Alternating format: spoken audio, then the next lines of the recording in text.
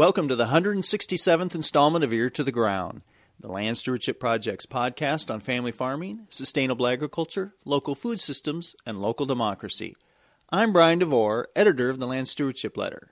Luke and Leanna Tessum recently paid off a revolving livestock loan they received through the Land Stewardship Project's Farm Beginnings program. Paying off the loan is one of several micro goals the couple has reached over the past few years. The way they see it, all of these smaller achievements are building toward one big overall goal, making a living from a pasture-based livestock farm. The Tessums, who are in their mid-30s, are well on their way. They took the Farm Beginnings class during the winter of 2006-2007 as a way to figure out how to bring profitable livestock production back to around 200 acres of family land in southeastern Minnesota. The farm has been in the Tessum family for several decades, but in the mid-1990s, Luke's father, Steve, got out of the cattle business, and no livestock was present on the land for the next dozen years or so. After graduating from high school, Luke and Leanna went to college and now work in careers that are not associated with agriculture. But through Farm Beginnings, they learned there was a way to raise livestock on pasture for local eaters seeking healthy, grass-fed meat. The Tessum farm is on rolling land that drains into the Root River and is well suited for pasture and forage production. It's also located within easy driving distance of markets in communities like Rochester, Minnesota. In 2009, Luke and Leanna received their livestock loan, which provided them with a herd of 10 brood cows to start a beef herd. They live 5 miles from the farm, which no longer has a house on it, but over the years they found time to slowly rebuild its livestock production capacity. They've utilized a government conservation program to establish a rotational grazing system and have built their herd up to 19 cows. They have also used livestock disturbance and seedings to improve the pastures. The Tessums have even dipped their toes into direct marketing by selling pork they raise in a deep-bedded open system to local consumers. Now they're focusing on their next goal, transitioning into taking ownership of the farm and building a house on the land, eventually making agriculture a full-time endeavor. All of this takes a lot of communication, planning, and, of course, goal setting. Things they learned about from the established farmers who taught the Farm Beginnings course. They also benefited from a team of mentors who visited the farm as part of the livestock loan agreement. I recently visited Luke and Leanna on the farm, where their beef herd was wrapping up calving for the season. While sitting in an old but solid barn, we talked about the importance of micro goals and how having access to family land when starting a farm enterprise can be an advantage, but can also come with its own challenges. You have developed long-term goals, but also kind of, I think the way you worded it was micro goals, kind of mini goals. I was wondering if you could talk about that a little bit. I think that's a really interesting idea of kind of balancing the bigger picture goals with the smaller goals. Well, I feel like, we really had a passion and an interest for farming, but we really felt like we had to break it down and we had to put it down on paper. And by developing some of those micro goals, we were able to identify the areas where we could reach out and get support and ask questions from family and from staff through the Farm Beginnings program. But I think for us, it really, breaking them down and creating those micro goals really allowed us to determine what was a priority now and what we could achieve now. And some of those things that maybe felt a little bit more complicated and overwhelming, we were able to kind of move down the road and really put those as more long-term goals.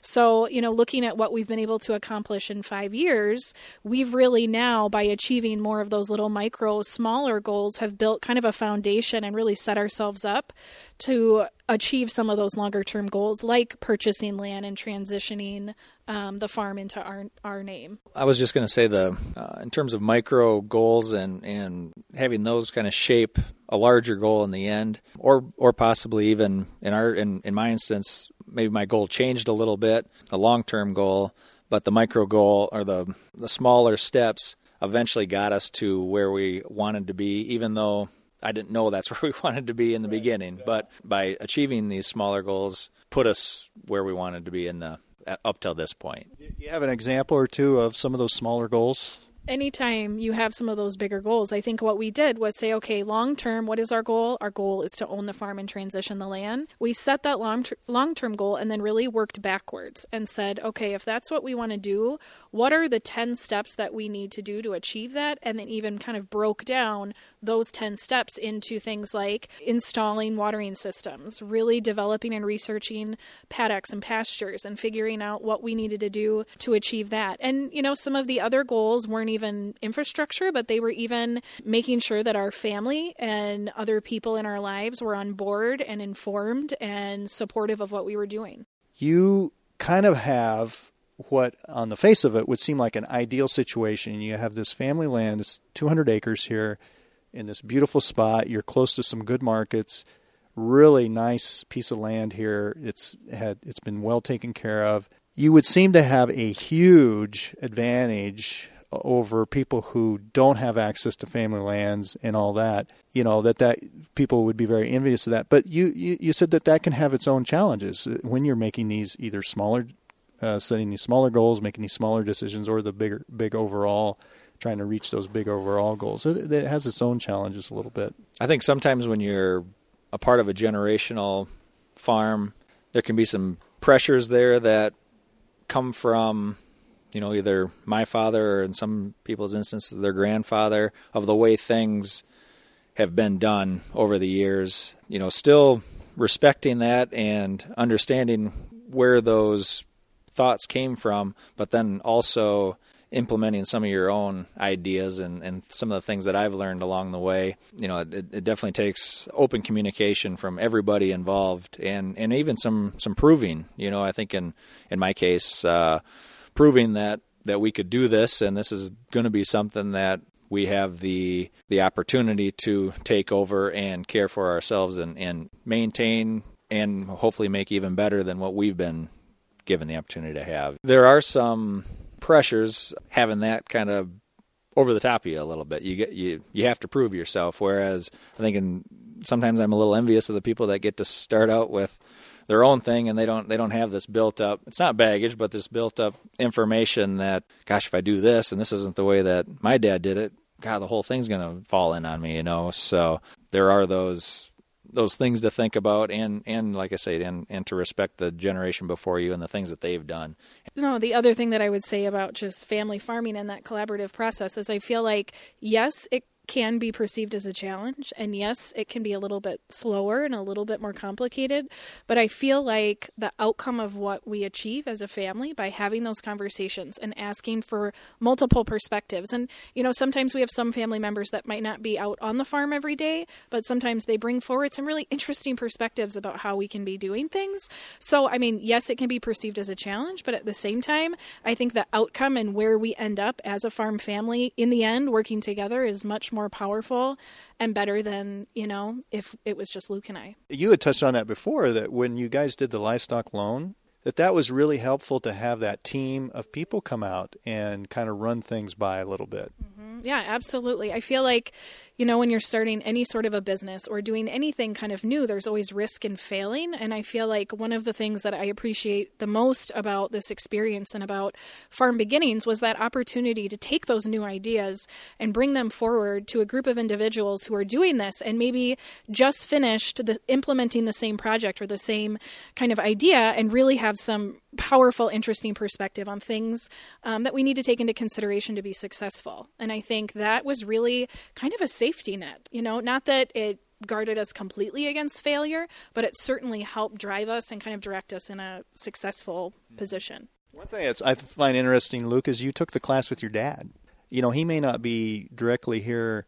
It sounds like he's out here a fair bit, but he's not. Yeah. This is your thing kind of a little bit. But I think that's really interesting. You took the class with your dad. I think it was important for him to see what it was that I was going into, or the way I was looking at farming, this collaborative effort like Leanna was talking about. It kind of happened accidentally that he came in the class. I'd signed up myself, and he came to the first day, and I think he enjoyed what he heard that first Saturday and just kind of kept coming back with me. And it really helped when we took the step off the ledge, got the livestock loan, started with the cattle, and he had that other perspective of maybe an alternative way of farming, I guess, if you want to put it that way. But at least he saw other farmers doing something similar than what I was talking about in terms of the intensive and the grass-based system. And I think it kind of put that connection together for him that this is the way that, in a sense, he did things in a way. Never put a label on it like organic or grass-fed or forage-based, but in the wholeness of his farming philosophy was a lot like that. So it kind of brought into that perspective for him to realize, this is kind of what I do. Maybe I can offer some things also and get an idea of what Leanne and I are trying to do here, instead of just, saying, oh, this is what I'm going to do, but him just hearing that in words, but actually, seeing it in other farms. We took a couple of farm visits too, and that for him really said, yeah, I think this is something we should do. Local farmers, some farmers that had transitioned from conventional farming to more of a forage-based system. That's good to see, somebody that's kind of doing something that coming from the same arena that we kind of came through.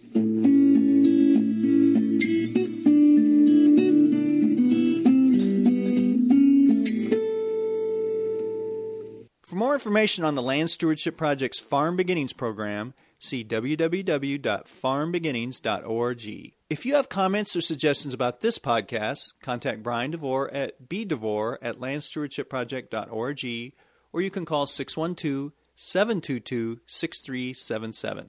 Thanks to Laura Borgendale, Western Minnesota musician, for Ear to the Ground's theme music. And a special thank you to all of Land Stewardship Project's members who make initiatives such as this podcast possible. If you're not a member, visit landstewardshipproject.org to learn how you can support LSP. Thanks for listening.